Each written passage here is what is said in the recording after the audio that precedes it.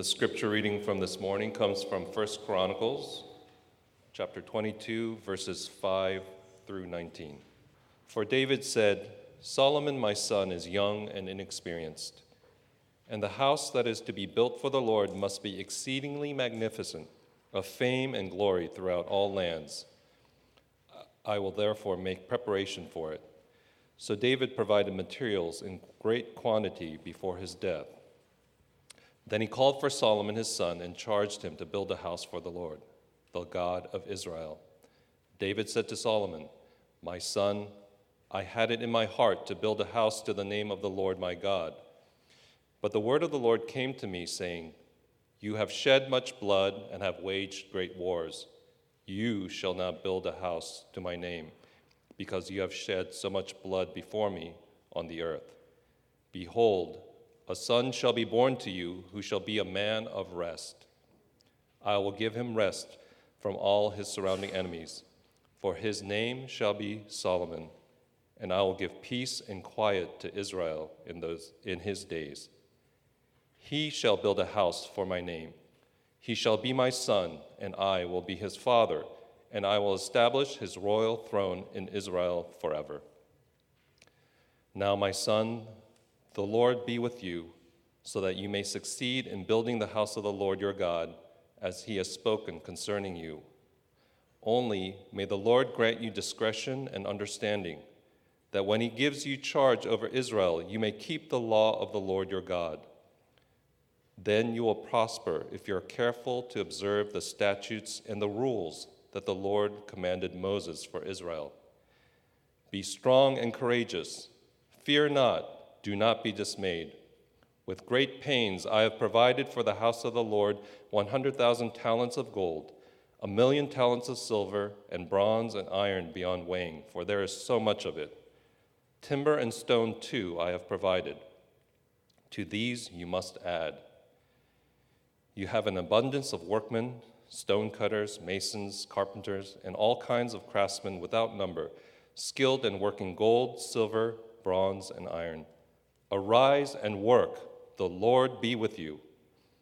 David also commanded all the leaders of Israel to help Solomon his son, saying, Is not the Lord your God with you?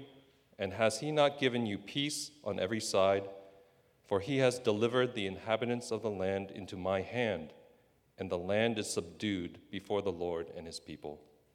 Now set your mind and heart to seek the Lord your God. Arise and build the sanctuary of the Lord God, so that the ark of the covenant of the Lord and the holy vessels of God may be brought into a house built for the name of the Lord. The word of the Lord. We're in our fifth message in a series on the book of Chronicles.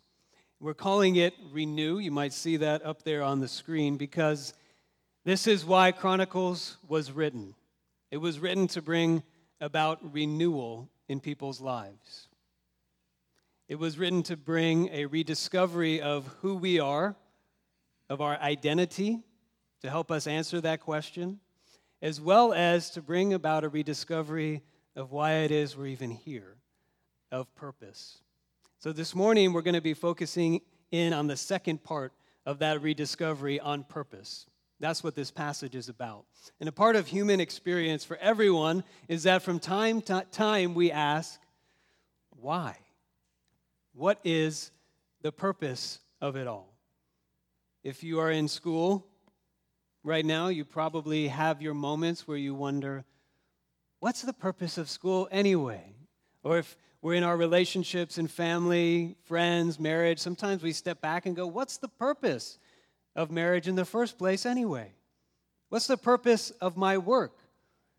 Parents, you may ask, what's the purpose of having kids again? What is that? And what's the purpose of church? What is the purpose of my life? I want to share just a few slides to get us thinking about how other people have made sense of this. And so I'm going to share a few pictures here on the screens. There's one. The purpose of life is a life of purpose. These are the kinds of statements that I personally hate. Very hallmarky, very cliche, and I would say very unhelpful in discovering what the purpose of life is about. But that might be something that motivates you, and if it is, Sorry for just deconstructing that for you. But let's go to the next one. There he is. He's at the end of his life, and he says, hey, I just figured out what I want to do with my life. Sometimes the purpose of our life is elusive, and we figure out, when am I going to find the answer? What's the purpose of my life? And there, tongue-in-cheek, it comes at the very end. And then the next one, this is Calvin and Hobbes. I can't even read it from here, but I know that Calvin is turning to Hobbes and saying, what's the purpose of life? Why are we even here? And his tiger friend, Hobbes, says, tiger food. So there you see a humorous attempt at making sense of the meaning of life. Chronicles was written to people who were really wrestling with purpose. It was written to people who had just come out of the darkest time in their nation's history. It was called the exile. They had returned, and they, for various reasons, knew that this was what God wanted them to do. He wanted them to return. He wanted them to rebuild, and they were there. They were doing it, but it was very hard. It was actually very disappointing for them. The results were not what they expected. It wasn't lining up to what they thought God had promised and what God had said. So they were disillusioned and they were disenchanted. And Chronicles comes into their situation to help them recover their sense of purpose. And we feel like this often. Sometimes we feel like we're living in that movie Groundhog Day, which is basically your life is on repeat. You do the same thing over and over and over, and that grind wears on us. We say, what's the purpose behind it all? Sometimes we suffer loss of a job, loss of someone that we love. Sometimes we just experience a loss of joy in the things that used to give us life. And we wonder, what's the purpose? Have I lost it? And we often experience disappointment, the things that we thought would deliver meaning and joy to us. When we experience those, when we get those, they let us down and we are disappointed and we say, I thought that was the purpose of my life. And it didn't deliver. So now what? Many of us might feel like we have an intellectual answer. We might have a personal mission statement or something like that. We might even be able to quote my Christian friends here, the Westminster Shorter Catechism, number 1. What is the chief end of man?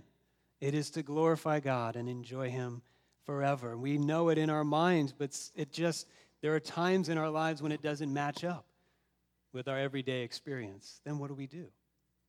For those of you who are not Christians, you're exploring Christianity, you have questions about Jesus, first let me say we're so glad that you are here. We want to be a church that honors your questions and helps you on the journey of discovery of what Christianity is all about. The question of purpose might be one of the most important questions you have. How does Christianity answer that? How does Christianity address the question of purpose? And how does it compare to how I'm making sense of this and how everybody else is making sense of this in our world? Just to share personally for a moment, about 2 or 3 years ago, I started to feel this question, what's the purpose of it all? In a new way, in a way that I had never experienced before in my life. And it just began stirring in my soul, and I was wondering, where is this coming from? I've never felt this strongly. I was coming up on my 40th birthday. That was probably a part of it. I was 10 years in the same church that I was serving. I'd learned so much. A lot of good things were happening. I still had my amazing wife that I was married to 20 years ago. We have our 4 lively boys, and so everything seemed good. And so I was surprised where this question of what's the purpose? I need to have a stronger sense of purpose in my life. And it was right about that time when we were asked to consider moving here, and I was asked to consider whether this would be God's new call to come and be the pastor here of Trinity. And it was a hard season. We were asking big questions and wondering, how are we going to figure out whether this is our purpose? And I found myself just wondering, why doesn't God just put a letter in my mailbox that says, from God to Eric, here's your purpose? Why can't it be that easy and that straightforward? And then I would just follow it. Well, a letter never came. We came here, and we are very grateful that God led us here. But unfortunately, God doesn't lead us like that. He doesn't send us mail or an email or a text to say, here's your purpose. Here is your charge in life.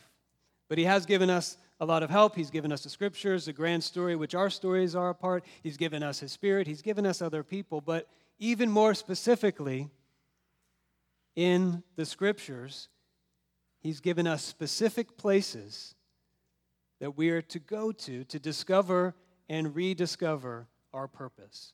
Today's passage is one of those places. It's a specific genre in the Bible called a charge. This is a charge. This is a commissioning. This is David giving his son Solomon and the whole of the people of Israel a charge and saying, here is your purpose. Maybe the closest thing we have to this would be a commencement address at a graduation. When someone gives up and they share a speech and saying, go out there and do it, fulfill your dreams or whatever it might be. And I was looking this week at some of the most well-known commencement speeches out there. Steve Jobs gave a famous one at Stanford. You may have seen Admiral William McRaven, his speech. It's the Make Your Bed speech. Anybody hear that? Who's making their bed now? I am. It inspired me. And then maybe the most inspiring or thought-provoking of them all was a speech by David Foster Wallace at Kenyon College. We'll be coming back to that in a moment. But these commencement speeches, they're very inspirational. And sometimes they're directional. They're saying, here's a purpose to live for. Now go out there and do it. And 1 Chronicles 22 is like that. David's charge to Solomon. We're going to be looking at 2 points in this passage. First, what keeps us from discovering our purpose? And secondly, what leads us to rediscovering our purpose? So first, what keeps us from discovering our purpose? The first thing that keeps us from discovering our purpose is self-centeredness. In David's charge, he shares with his son, he shares with all the leaders of Israel a lesson that he had learned. It was a simple lesson, but a very hard lesson. And that is this: the purpose God calls us to is not about us, it's about him. I mentioned that commencement speech from David Foster Wallace. It's called This is Water. David Foster Wallace, as far as I am aware, is not a person of faith or a Christian. He's a well-known writer. He was. And he was a professor at Pomona College. His first and main point in this commencement address to all these graduates was that selfishness is the thing that will prevent you from finding a meaningful life and purpose. He said this. He said, we need to unlearn the belief that I am the absolute center of the universe. It's the realest and the most vivid and most important person in existence is me. We rarely think about this sort of natural, basic self-centeredness because it's so socially repulsive. But it's pretty much the same for all of us. It's our default setting, hardwired into our boards at birth. Here, Wallace is touching on a traditional Christian doctrine of sin essentially as selfishness, as orienting life around ourselves. Here, David shares with his son Solomon, I had it in my heart to build a house for the Lord my God, but God said no.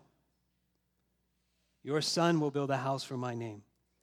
And God was essentially saying to David, you have the right vision, but that's not your part in the purpose to accomplish that vision. It's the wrong purpose for your life. You will prepare the temple, your son will build it. And that wasn't easy for David to hear. We looked at this a number of weeks ago in chapter 17. He struggled with it, but he accepted it. It meant that he would not be seen as the complete and the successful king who built a temple for God.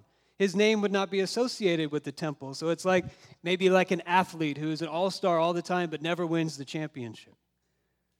David wouldn't get there.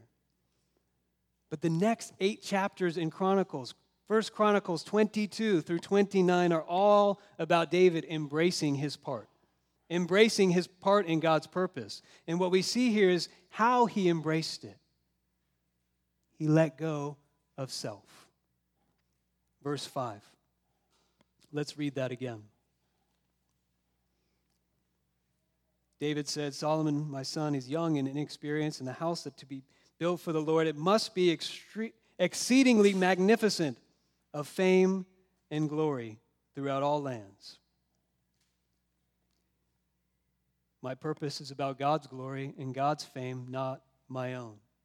David then said in verse 7, in verse 8, in verse 10, in verse 19, he said, this house, this project, this purpose is for God's name, not my own name. So we see that David, even the great King David in Chronicles, had just a part to play. And the application for us is that God chooses our purpose, not us. Discovering our purpose means we first discover God's purpose for the world, and we find our place in that purpose. What if Solomon said, thanks, Dad, but no, that's good for you. I'm going to discover my own purpose in life, and then when I do, I'll be sure to ask God's blessing on it. To fulfill that, I'll be praying that He blesses it. But I'm just not into temple building. Construction is not my thing. I'm going to do something else. But isn't that how we often approach our search for purpose in our lives? It's what I want to do. What do I want from life? What are my dreams? And then we ask God to make those things happen for us. But here we see that purpose is not something we create. Purpose is something that God gives to us. He gives us a place in His purpose. And right here is where the temple comes in. This is all about the temple. What's going on with the temple? The temple was the project God gave David. He gave it to Solomon. He gave it to all of Israel to remind them and show them what His purpose is. What is the purpose of God? Well, we see in Chronicles that the single most important purpose in the whole book is the temple. It was David's focus. It was Solomon's crowning achievement. Every king from 1st and 2nd Chronicles is judged on whether they made the temple their primary purpose. Why? Well, the temple at this time is the place on earth where the purpose of God is concentrated. Like when you have orange juice or some kind of juice and it's concentrated, and all the taste is packed into a small little place. It's just right there in this little concentrated jar. Or if you have a cleaning agent of some sort and it's concentrated, all the power and all the potency is just right there in this small little spot. That's like the temple. And there you'll see what that purpose was that was concentrated. The temple is a picture of God's purpose, which is twofold. That we are to make God's presence and glory central to all of life, and we are to take God's presence and glory into all of my life and into all of the earth. That was what the temple was there to show the people of Israel. That the epicenter of our lives is worship. And from that epicenter where we unlearn selfishness, we are sent out to radiate God's glory and goodness wherever we go. That's the purpose. That's the purpose we've been given. So when we are struggling with purpose, we can start here. We can ask, am I asking God to revolve around my purpose? Or am I asking God to revolve my life and orient my life around Him and His purpose? The second thing that we see in this charge that keeps us from discovering God's purpose for us is fear. In verse 13, David tells Solomon, be strong, be courageous, do not fear, and be not dismayed. And this phrase, be strong, be courageous, do not fear, it's repeated in all the charges throughout Scripture. Moses said these exact words to Joshua when he was passing the mantle of leadership to him. Paul said a version of these words to Timothy when he was charging Timothy. Jesus said a version of these words to his disciples. In John 14, he said, let your hearts not be troubled, be not afraid. Now, what does that tell us? If God's charges to us repeatedly tell us to be courageous, to fear not, it means three things. One, God's purpose for us is to lead us into situations where we will feel weak and afraid. Two, feeling weak and afraid is not a sign we are headed the wrong way. In fact, it's the reverse. Three, if we run from or try to avoid fear and weakness, we are running from God's purpose for us. Let me just repeat those. It means these three things. God's purpose for us is to lead us into situations where we will feel weak and afraid. 2, feeling weak and afraid is not a sign we're headed the wrong way. In fact, it's the reverse. And 3, if we run from or try to avoid fear and weakness, we are most likely running from God's purpose for us. That is so challenging to me. I think of my life, I think of our lives in Orange County, and maybe the thing we're most afraid of is discomfort. Almost subconsciously, we eliminate the possibility that God might call me to a purpose that is uncomfortable and hard for me. And I was just talking with a good friend of mine, he's another pastor. We were talking about what God's been doing in our lives, and he was talking about this dynamic of prayer and seeking God's purpose, and he said, I have this thing in my mind, and that is, surely God's not going to call me or answer my prayer in a way that's going to make me feel uncomfortable. And we said, something's wrong with that. I identify with that too. I want to share what C.S. Lewis said about this dynamic in our hearts. He's sharing his own journey of why he became a Christian. He said, I didn't go to religion to make me happy. I always knew a bottle of port would do that. If you want a religion to make you feel really comfortable, I certainly don't recommend Christianity. If our Christianity is always comfortable, it's always affirming to us, never asks us to do anything hard or difficult, we have to ask, whose purpose am I living for? Is it for mine or for Jesus's? If we find ourselves always choosing situations where we feel strong and adequate and confident, then we are probably not living out God's purpose for us. And if God wants us to be cured of our selfishness, of our independence, of our self-reliance, so that our lives are more centered on love for Him and love for other people, one of His main teaching tools is to call us to a purpose that we could never fulfill on our own and in our own strength. So let me ask you a question to apply this to our own hearts. Where do you feel most afraid, inadequate, or weak? To make God's presence and glory central, or to take God's glory and presence into your life? And I want to encourage you, don't over-spiritualize this, don't churchify this. I want you to think of your everyday life, your friendships, your marriage, your parenting, being a blessing or a peacemaker at your work, your vocational choices, your school. Maybe it's a personal area of your life that needs healing and change. Where do you feel most afraid, inadequate, and weak? In David's charge, he gives us the reason why we don't have to be afraid. He says it 3 times. Do not be afraid. The Lord is with you. When God calls us to a purpose, then He promises us. He will provide us with His presence. He will provide us with His power to fulfill that purpose. Self-centeredness and fear, those are the things that can keep us from discovering our purpose. I think David's charge to Solomon here in this passage also shows us 3 things that actually lead us further into a rediscovery of our purpose. 3 things I'm going to share: discernment, community, and sacrifice. Would you look at verse 12 with me? There, David tells Solomon, he says, only. In the ESV translation that's printed, only, it also could be translated above all, may the Lord grant you discretion and understanding, that you may keep the law and be careful to observe His commands and His word. Does this surprise you in discovering our purpose? That what David says to Solomon, only above all, here is the thing that you will need. Here is the thing that will lead you to purpose. Discretion, understanding. These Hebrew words could probably be taken together as one pair, and I would say together they would equal discernment.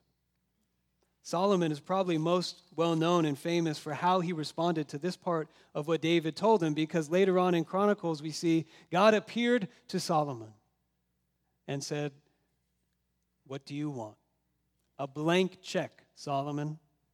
Ask me for anything." And Solomon said, "Give me wisdom and give me knowledge."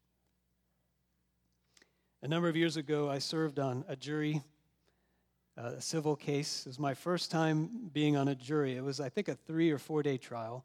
And it was a lawsuit. There was a tow truck driver who had been on the freeway, and he was rear-ended by another driver.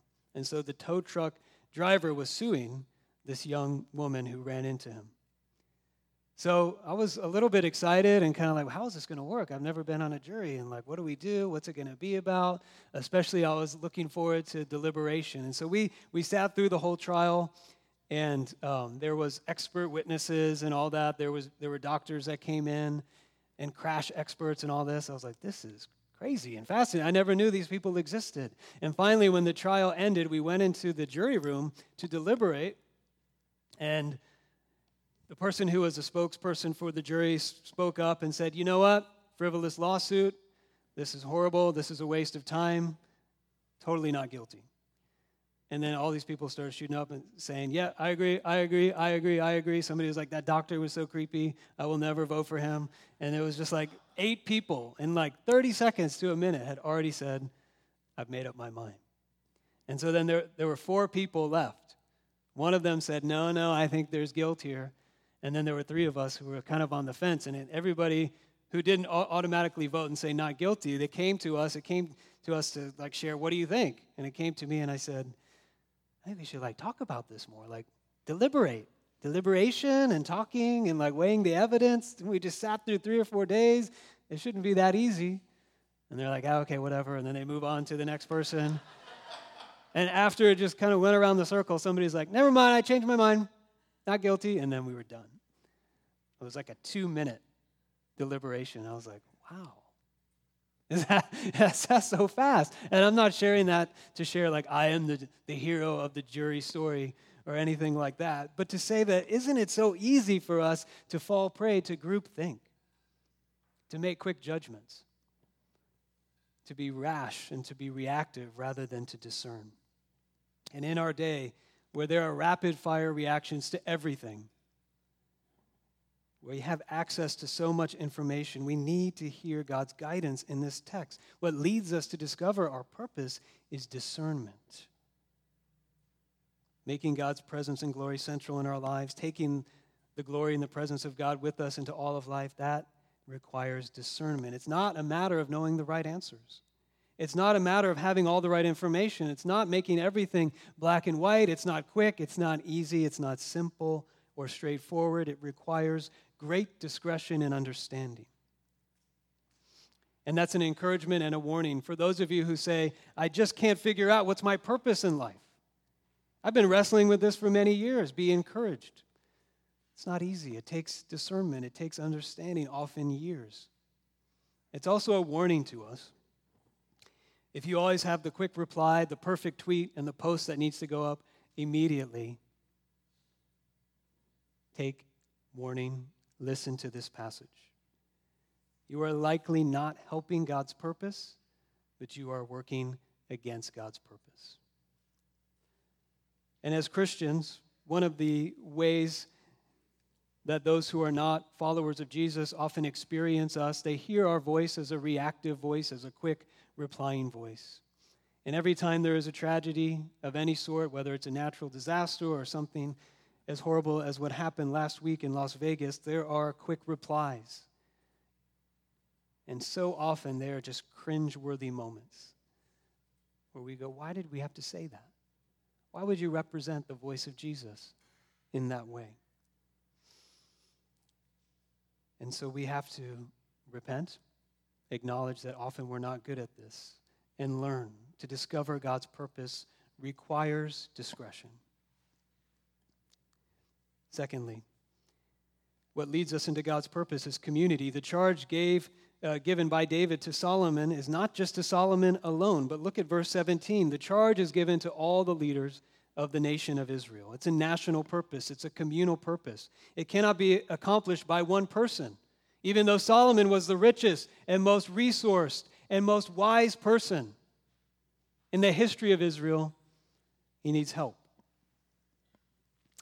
Vivek Murthy is the former Surgeon General of the United States, and he wrote an article recently in the Harvard Business Review.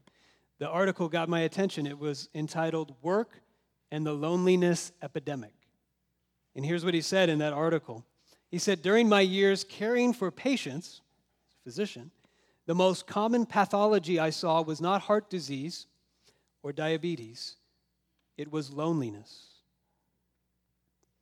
The reason this article is appearing in the Harvard Business Review is because his thesis is that the workplace can be a part of the cure for providing meaningful purpose for people to work toward together.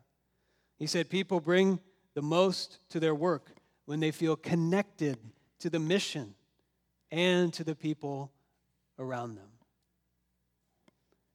Meaningful purpose and meaningful relationships equal a deeply meaningful and satisfying life. That's how God designed it.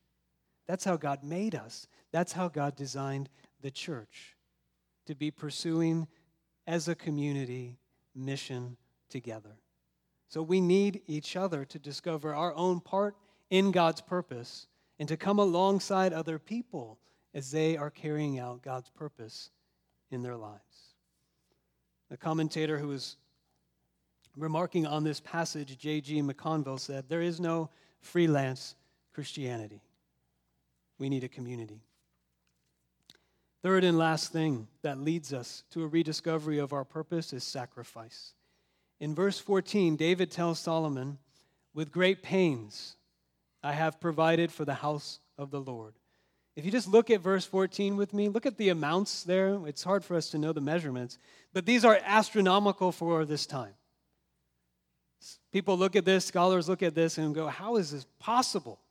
This gold and this silver and all that's, David says, I'm pouring all this into this project. And he says, Solomon, you must add to this. Even the rest of Chronicles is all about how David, he not only put all his wealth and his money and his resources into the temple, he also put all his focus and his time and his energy into this project. And it was meant to be for his son. It was meant to be for the people of Israel, a model for them to follow. A model for them to follow that will lead them into God's purpose and how to rediscover it when it's lost. That it's not found by holding on to things. It's not found by looking for what we can gain for ourselves, but it's found by giving. It's found by radical sacrifice.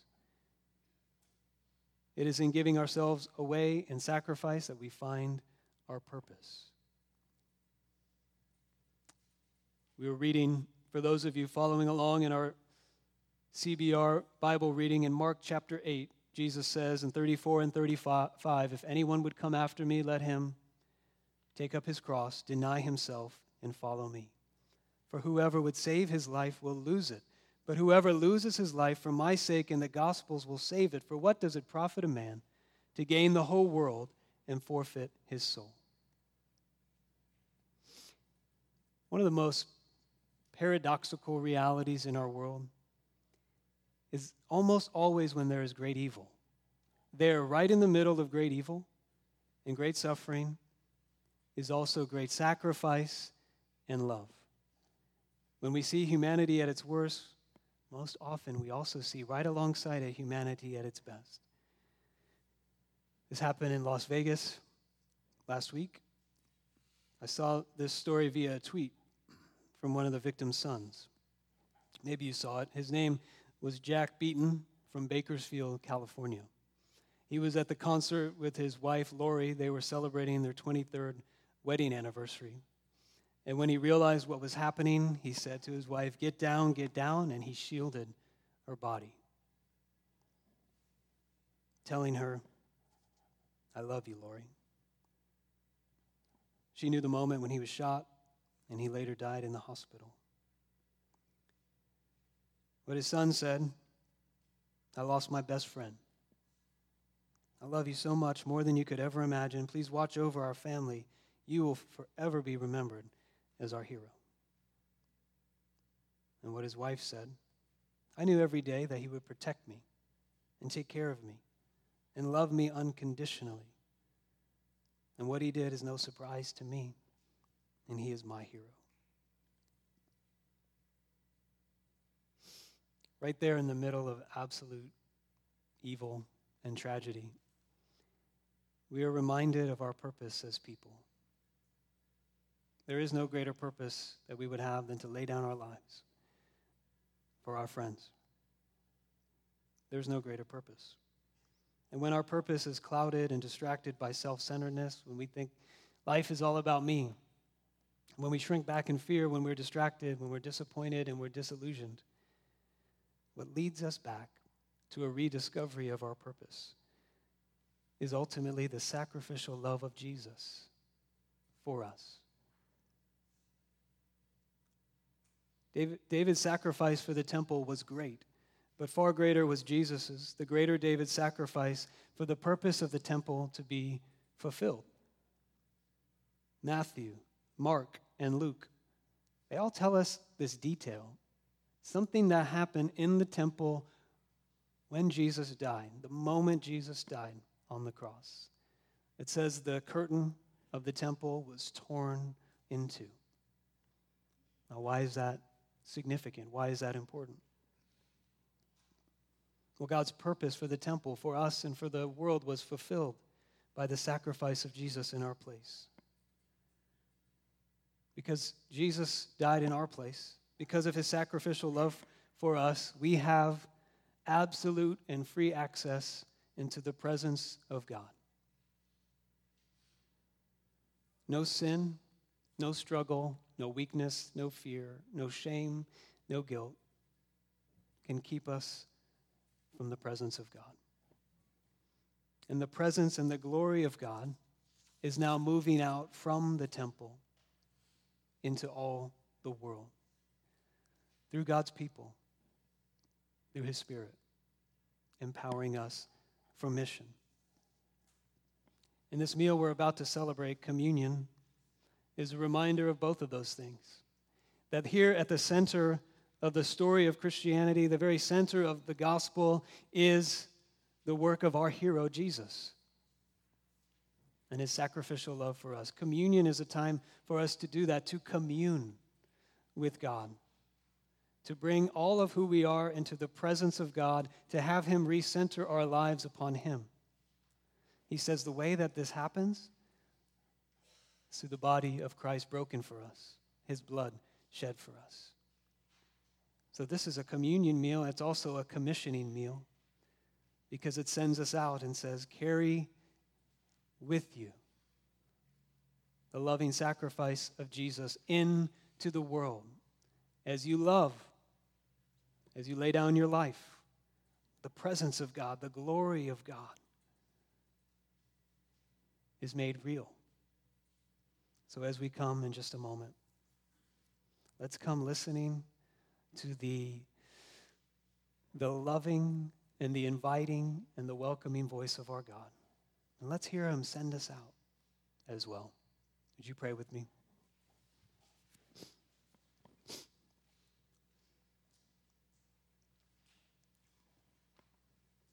Our God and our Father,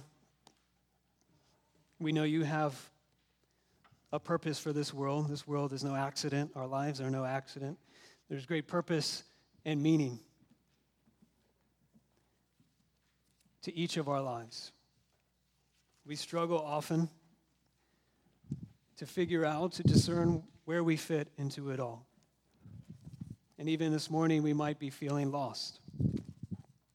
I pray this would be a time of reconnection. First, reconnection with you. That we would be reconnected to the reality that you love us and to the extent of your love for us. Broken as we are, selfish as we are,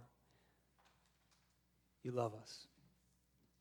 And I pray you would also help us to reconnect to our purpose, to rediscover where we've lost sight of it, where it's been crowded out by other things. Re-energize us by this amazing reality that we get to be a part of your purpose in this world.